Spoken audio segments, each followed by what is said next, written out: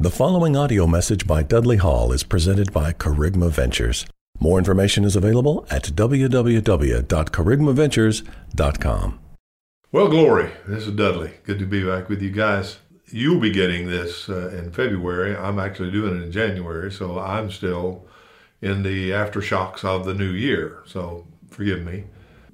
But I am looking forward to this year, I think. We'll get into that for a minute. But before we do, let me remind you some stuff that's really, really important. First of all, you ought to get this year started right by getting either the DVDs or the CDs of this excellent study on the book of Hebrews, From Shadows to Substance. Help you understand the whole Bible, also helps you understand the story of God.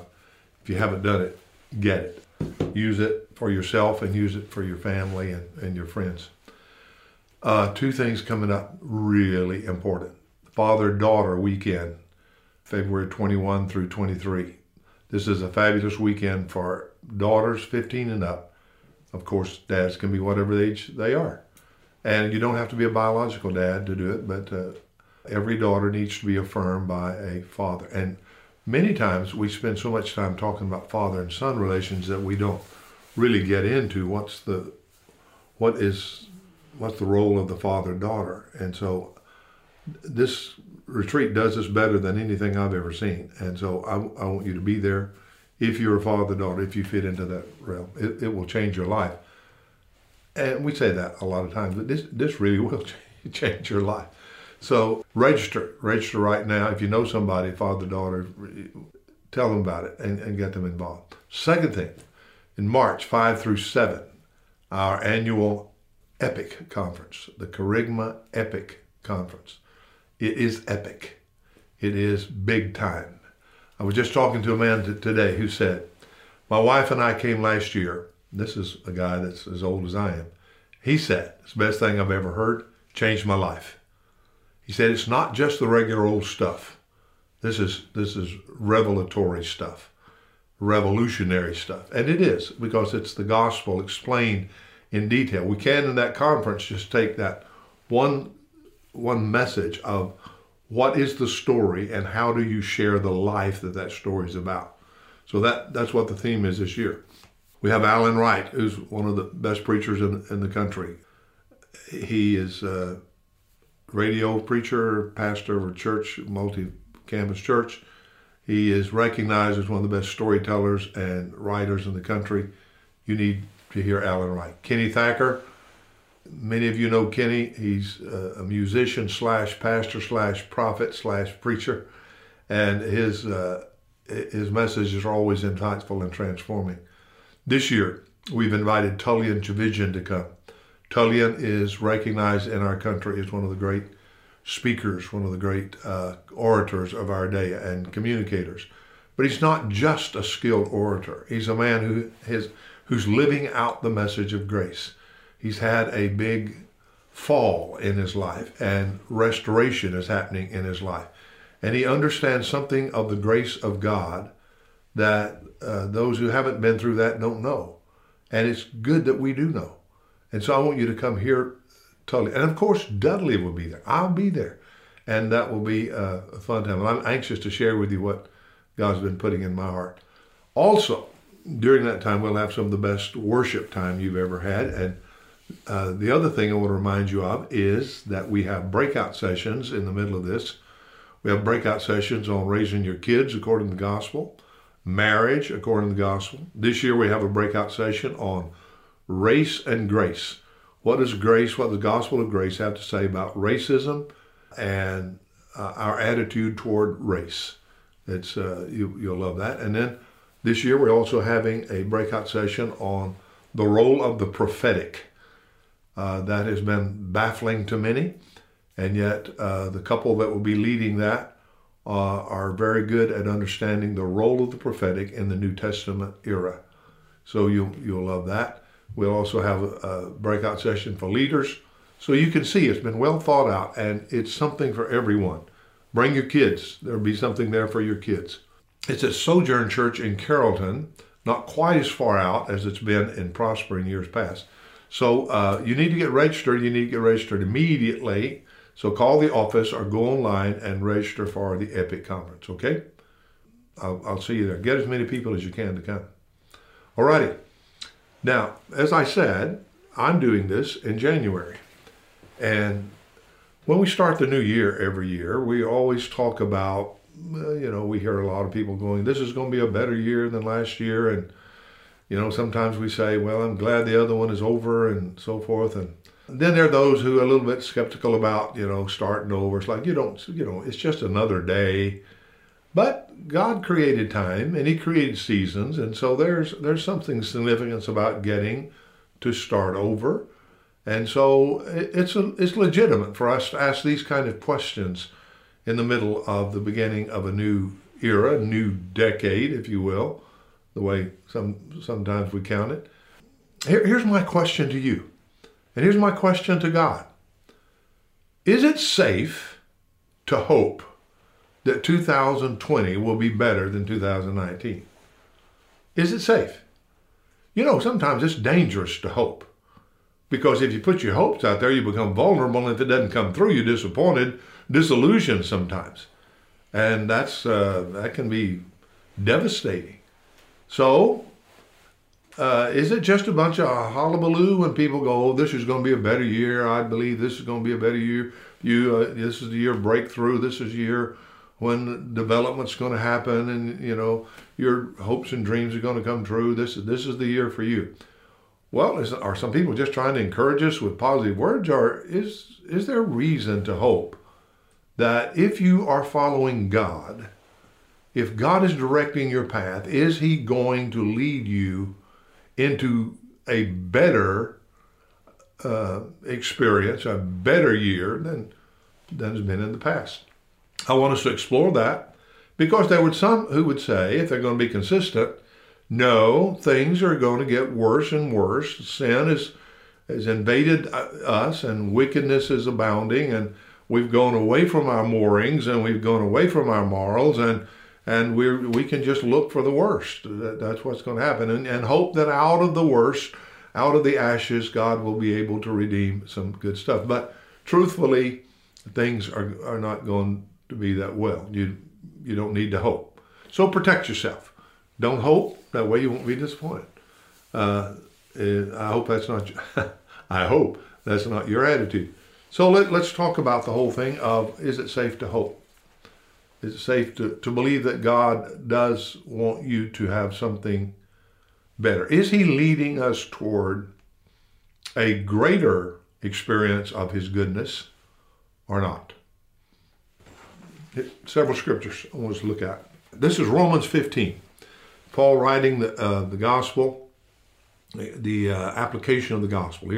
Here's how you live if you have embraced the gospel. So this is Romans 15, and I'll start in verse 1. We who are strong ought to put up with the failings of the weak and not to please ourselves. Each of us must please our neighbor for the good purpose of building up the neighbor. For Christ did not please himself, but as it is written, the insults of those who insult you have fallen on me. For whatever was written in the former days was written for our instruction, so that by steadfastness and by the encouragement of the scriptures we might have hope. Did you get that? I'm going to read that last verse again. For whatever was written in former days was written for our instruction, so that by steadfastness and by the encouragement of scriptures we might have hope. Whoa. So what Paul is saying is everything that God has ever inspired man to write, that's recorded in the scriptures, that the scriptures are written to produce hope. Well, there's some people I wish would read that, don't you? Because when they talk to me, they interpret the scriptures in a way that kind of destroys hope. So it's saying that everything God has ever done, everything God has ever inspired to be written down, if we get it, if we understand what it's saying, it produces hope, encouragement, life to us. Let's go back and look at some of those prior times. There was a time when God was leading the children of Israel into what we would call the promised land, the land of Canaan, that he spoke to Joshua, and here's what he said on that transition occasion. Remember, this is Joshua 1, by the way, verse 13. Remember the word that Moses, the servant of the Lord, commanded you, saying, the Lord your God is providing you a place of rest and will give you this land. So God is, there's the God of hope. He's saying to Joshua, God is going to give you the land. Yeah, you're going to have to take it. In other words, you're going to have to apply this, your hand to the plow, if you will, but I will make it possible for you to get this done, for you to have this land that he had promised. So we find that God is a promiser and that he made a promise to Joshua. Now let's go all the way back to the time when Israel had been in covenant with God and they had broken the covenant. And as a result of breaking the covenant, they had been devastated by Babylon and had been put in captivity and had been made slaves of Babylon. Now, to be made a slave is more than just being locked up. It means that you're degraded. You're not considered worthy of anything. In fact, the story that the Babylonians told the Israelites was that, you know, you guys heard that God created you and that he had a good purpose in mind. That's really not true. They said the truth is, two of our gods got in a fight and there was bloodshed and the blood came down on the ground and the maggots and all the deterioration happened there. And actually you're a result of that. You're just all of that residue that came out of the battle between the gods. And so that makes you have a really good self-image, doesn't it? That I have no meaning in life. So Israel was bombarded with this belief. They were treated as chattel. They're living in bondage. So, and legitimately so, because they had broken the covenant. But the prophets of God rose up, speaking the word of God and saying, this is not the end. Even though you're going through this tough time, this is not the end. God has something else in mind. And so here's a part of that. This is Isaiah 43. Starts off like this. But now thus saith the Lord who created you, O Jacob, he who formed you, O Israel. Do not fear, for I have redeemed you. I have called you by name. You're mine. When you pass through the waters, I'll be with you. Through the rivers, they shall not overwhelm you. When you walk through the fire, you shall not be burned, and the flame shall not consume you. For I am the Lord your God. And he goes on. And I'm going to pick up a few verses later where he says, Thus says the Lord, your Redeemer, the Holy One of Israel, for your sake, I will send to Babylon and break down all the bars, and the shouting the Chaldeans shall be turned to lamentation. I am the Lord your Holy One, the Creator of Israel, your King, thus saith the Lord. Do not remember the former things, or consider the things of old, for I am about to do a new thing. Now it springs forth. Do you not perceive it? I will make a way in the wilderness and rivers in the desert. And he goes on. So at that time, God's word is a hopeful word. So here's what we discover about God. We discover that God is always leading his people toward the better. The best is yet to come. It's been true all the way through Scripture. We'll just go back a little bit. Think about God in the Garden of Eden. When the worst thing possible had happened, that is, Adam and Eve had sinned, God makes this statement. He says to the woman, Satan will bruise your child, but you will crush its head. Your child will crush its head. So here's what's called the proto-gospel. It's the gospel before the gospel came. And that is, God made a promise that though Satan had won a victory, that Satan would not ultimately be the victor, but that the seed of woman would one day destroy the power of Satan. That's the promise. And that's what the whole of the rest of history has been about. And so God is a positive, hopeful, promising, progressive God. And everything he does has that at its heart. So we think about, we'll go back to Abraham. So God he sees Abraham. Now what's Abraham's situation? Well, he and Sarah have grown old. They've not had any children. And that's considered a curse in those days. So they have a childless home. There's no little children running around giggling and for them to enjoy, no posterity. And so God makes a promise to Abraham and says, you're going to have a son. Well, that promise right there is wonderful, because like, wow, to a barren couple just to have a baby, how wonderful it would be to have a child in the home, little boy playing with his tricycle. But God has got more in mind than that. When God promises, his immediate fulfillment is just a foretaste of the ultimate fulfillment. Remember that. Because see, when God was promising Abraham he's going to have a son, he was not just promising that you're going to have a little boy and get to play on the front porch. He was promising that through you, your son, I will reverse the curse that came on Adam. I will carry, it'll be another iteration of my promise that the head of Satan will be crushed by the seed of woman.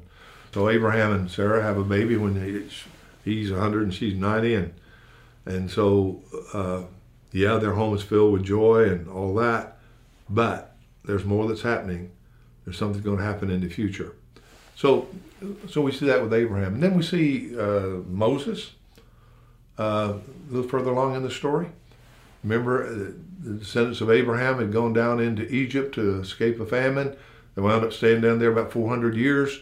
Finally, it's time for God to lead them out, and he raises up Moses. Interesting, because Moses had killed an Egyptian one day when he found an Egyptian mistreating one of his fellow Israelites, and somehow he got discovered. I don't know if he left his toe sticking up out of the grave or what, but something happened that Moses was discovered, and he had to run away. So he goes to the land of Midian, and he works for his father-in-law, which sometimes is not a good thing. And he's a shepherd, and which is not a high-level deal. It's not a high-skill thing, not a high respectability. Just he's working for a shepherd. So, as a shepherd. So God comes to him and makes a promise. But the promise is not that you're going to get a better job. I'm going to take you from being a shepherd and I'm going to make you a leader of a few men. No. He did say, I'm going to take you from being a shepherd and I want you to go lead my people, Israel, out of bondage, which is a pretty nice assignment. I mean, it's going to take some major miracles to get this done. He does that, but God has more in mind than just getting Israel out of Egypt. That's a great promise right there. But what he means is, I am going to do something in history to bring my people out of the bondage of sin and slavery and shame and guilt and condemnation and fear. I am going to do that as well. And this is going to be an iteration in that I bring Israel out and bring them into the promised land, picturing a time when there will be another Exodus, that I will bring the people of Christ out and they will be established as the people on the earth who are loved by me, enjoy me, and display my glory. So what a promise. And so God makes his promise to Moses, and a lot of the Old Testament is about what does it look like when God picks Israel as his own and he brings them out of Egypt and establishes and all that. Then later on, we have Joshua. When Moses has finished his deal, we got Joshua. And so Joshua's promise and commission is to take this wandering bunch of Jews who wandered in the land and get them established in the land. But the promise is more than that. When he said to him, I'm going to give you the land and you're going to get to rest, he's actually talking about a rest that's going to come one day in the future. Because Joshua could not give them rest from the turmoil of their own shame and guilt and condemnation, fear and sin and all that.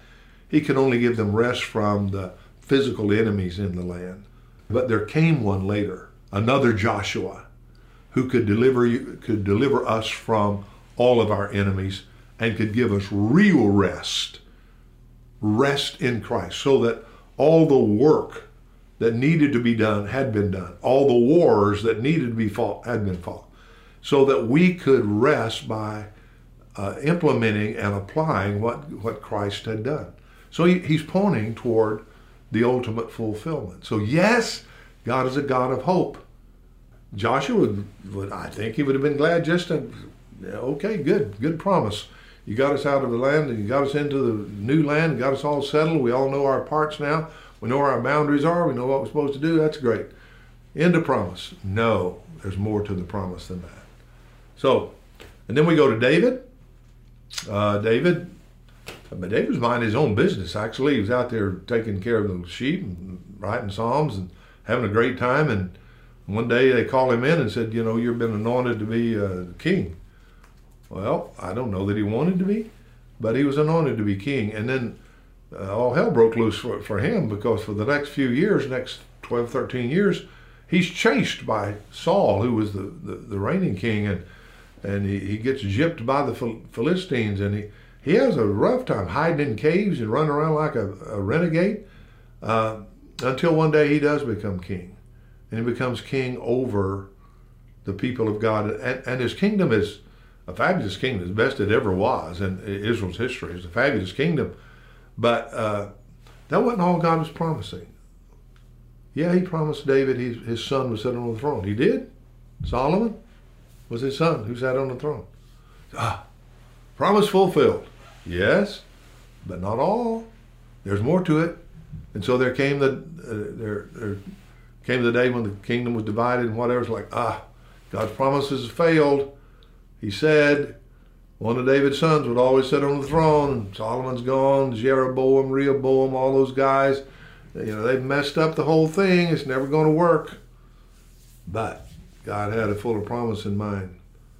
So Israel does go into bondage, as I mentioned earlier. And then so God, through the prophet, says, look, there's coming a day. There's coming a day when God does a new work. He's going to do a new thing. So a new kind of thing. But he's going to have what he intended when he created man and put him on the earth. He's going to have a people who know they're loved by God the way Jesus the Son knows he's loved by the Father. And they're going to be so enamored with that love and that relationship that they are going to display the glory of that God throughout the whole earth. And the whole earth is going to be filled with the glory of God the way the waters cover the sea. And so these prophets are talking about a day. Now, they used the language that the people would understand. So they said, yeah, God's going to give you, he's going to give you Israel back, and he's going to give you temple back, and your walls back, and your city back. Well, you know the story. It was partially fulfilled in that they got to leave, a remnant left, and under Cyrus, the king of Persia, they went back to Israel. They kind of rebuilt the city, kind of rebuilt the temple, kind of reestablished the community, but it wasn't anything like Isaiah and Jeremiah had promised. Why? Because God is a God of hope. He always keeps us looking forward to the fuller, greater, better fulfillment. And so then there came the day when this child was born of a Virgin Mary. Yeah, he was doing a new thing, all right. And he lived in the land, and he displayed the righteousness of what a human really lives like when he's in a right relationship with God. So he demonstrated what a human life is like when somebody is loved by God and knows they're loved by God and has nothing to prove and is exhibiting what humanity is supposed to be. So Jesus lived that way. Then he died on the cross. He was raised from the grave. He ascended to the right hand of the Father and still sits there, and sent the Holy Spirit to live within his believers. So the prophets talked about that day. Now, before I get too much into the fulfillment of Jesus, think about John the Baptist. He was the last of the prophets. So what did John do? John said, here was John's message. Okay, that stuff y'all been looking forward to, all those promises have been made in the Old Testament, all through history, those promises, it's time. Here's the Lamb of God that takes away the sin of the world. All those sacrifices you made, here's the final one right here. All those times you look forward to a deliverer, he's here. So he introduced Jesus and prepared a people, some of the believing Israelites, for Jesus to come and to start this new thing. You say, okay, that's really good, Dudley. I really appreciate you giving me a little biblical history there. And it encourages me a little bit that God is a God of promise and that he always wants us looking forward in the future, expecting better things to happen, expect more blessings, expect goodness to be more revealed. Okay, you've encouraged me. But you just said that Jesus is the end of it, so what about us? How do we live? We don't look forward to the cross. We don't look forward to Jesus walking out by by the Jordan River, and John saying, "This is the Lamb of God, takes away the sin of the world." What are we supposed to look forward to? Oh, I'm glad you asked. Because see, our hope is that because of what Jesus has done, we can know him the way God intended for man to know God to begin with, that we can know him the way the Son knows the Father, the way the Father knows the Son, the way the Spirit knows the Father and the Son. And that we can, in that knowledge of him, share his life on the earth, and we can reveal to the world what a loved person looks like. Do you realize that's what every man is looking for? Every woman is looking for? They want to know, what does it mean to be loved by God? To be valued by God, that God would give his own life for you. To be cherished by God.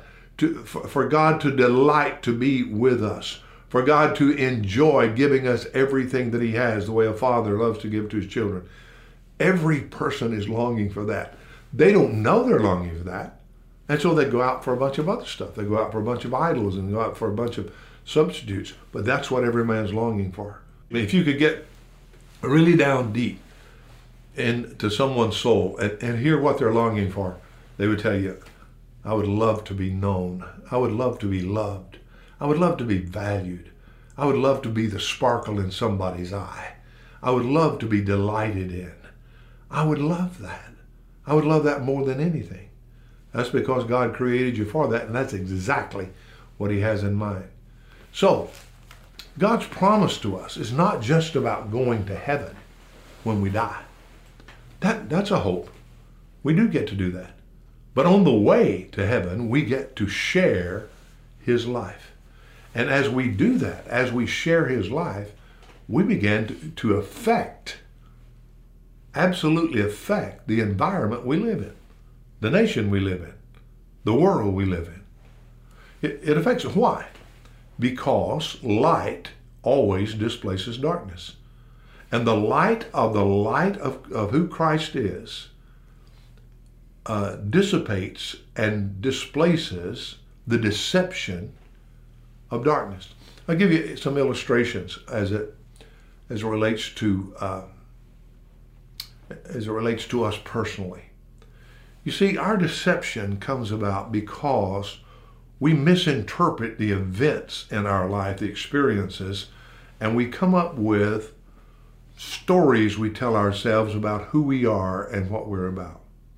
So a person, for instance, has the horrible experience of being abandoned, neglected, even rejected and abused by a father. A father who didn't know who he was, didn't know who God was, rejects a kid, tells him he's stupid, calls him ugly names, locks him in the closet, won't give him food for a period of time under the guise of I'm disciplining him. So this kid is horribly abused. In the middle of that abuse, he comes up with stories. Why is this true? Who am I? Am I who my daddy says I am? Am I stupid? Am I good for nothing? Am I destined to be a criminal? So he comes up with, this must be true about me because that's how I've been treated. So he believes that he himself is defective. What's to happen to that kid? Something needs to happen to that kid that is as powerful in his positive experience as that negative experience was. He needs to encounter a living Christ who was there when all of that happened and can reinterpret the story to him. Did you know that Jesus was there? Well, of course he was. He was there, and he can tell you what he was doing and what you were doing and what the real story is to be about. You see, we have a hard time with that, don't we? It's like, I don't know what you're talking about, Dudley. That sounds far-fetched to me.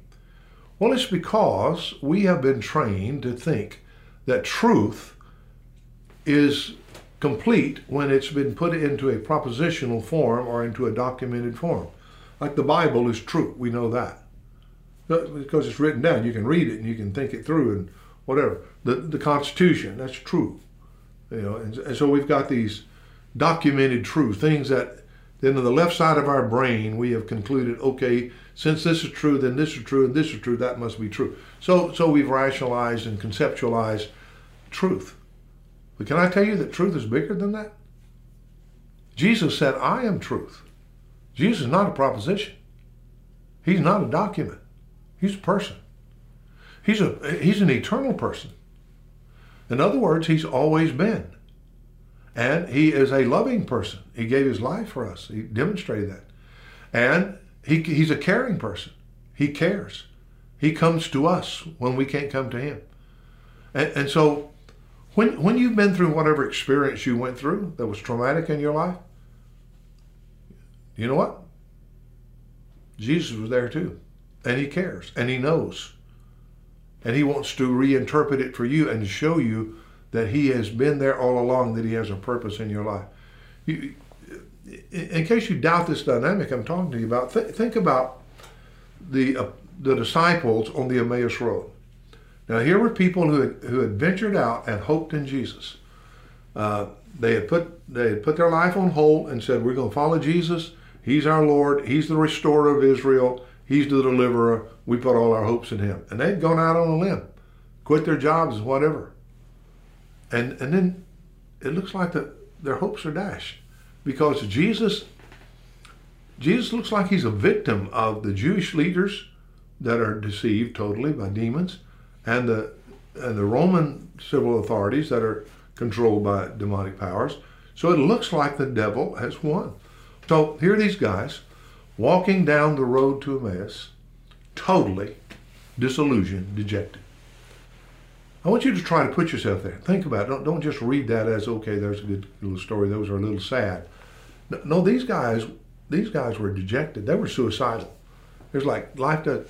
We've been played. We've been played by God. We're stupid for believing any of this stuff. And so they're walking along, and guess what happens? Jesus comes and walks along with them, but they don't recognize him. My question, is it possible that Jesus is with you and you not recognize his presence? Is it possible he was with you during some of those things when you think only the devil was there? Is it possible that he has been with you all the way, or he has been there?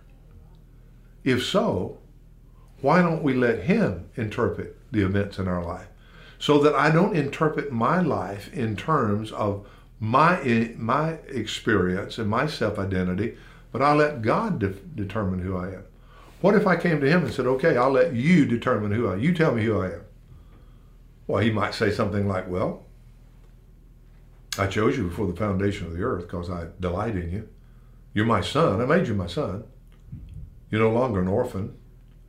You're the inheritor of everything that I have. You are my temple. You're the way I displayed myself in the world. You are loved. You're loved the way I love myself. You're loved the way the Father loves the Son. You're accepted. You're accepted in the beloved. You're forgiven. You're redeemed, and you're empowered with my name to go forth and to dispel darkness wherever you run into it. Well, what if God said something like that to you? Would you believe it? You probably wouldn't believe it if it's only a proposition, if it's only an idea, if it's only a concept. It's like, oh yeah, I read that in the Bible. It's Ephesians 1. You basically just tell us what Ephesians 1 says. What if the real living Christ said that to you? What if you have an experience where your eyes are open and the living Christ says to you those things? That would change your life.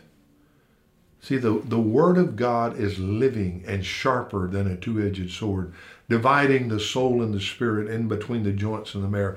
The Word of God is more than just Bible verses. It's more than just concepts and propositions, theological propositions based on scriptural understanding.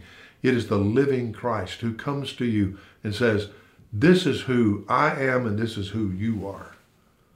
And when that word goes forth, when that truth dawns, then darkness dissipates.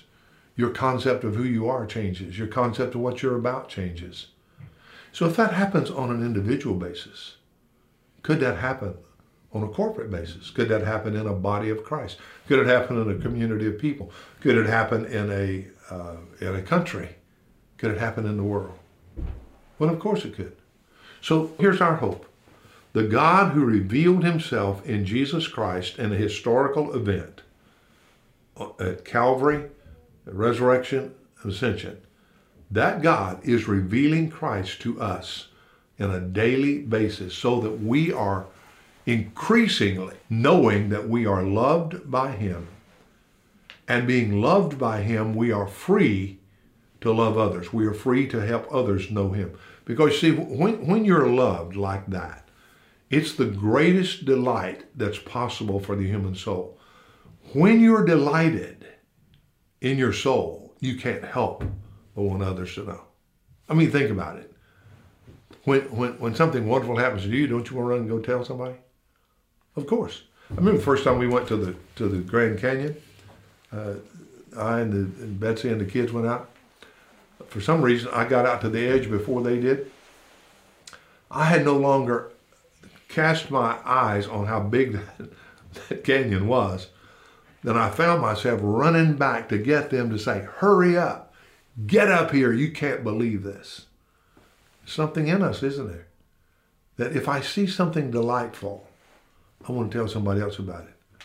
I mean, how many times have you watched the sunset and gone, I wish my wife were here. Wish my husband were here. What is there about that? That's the nature of God.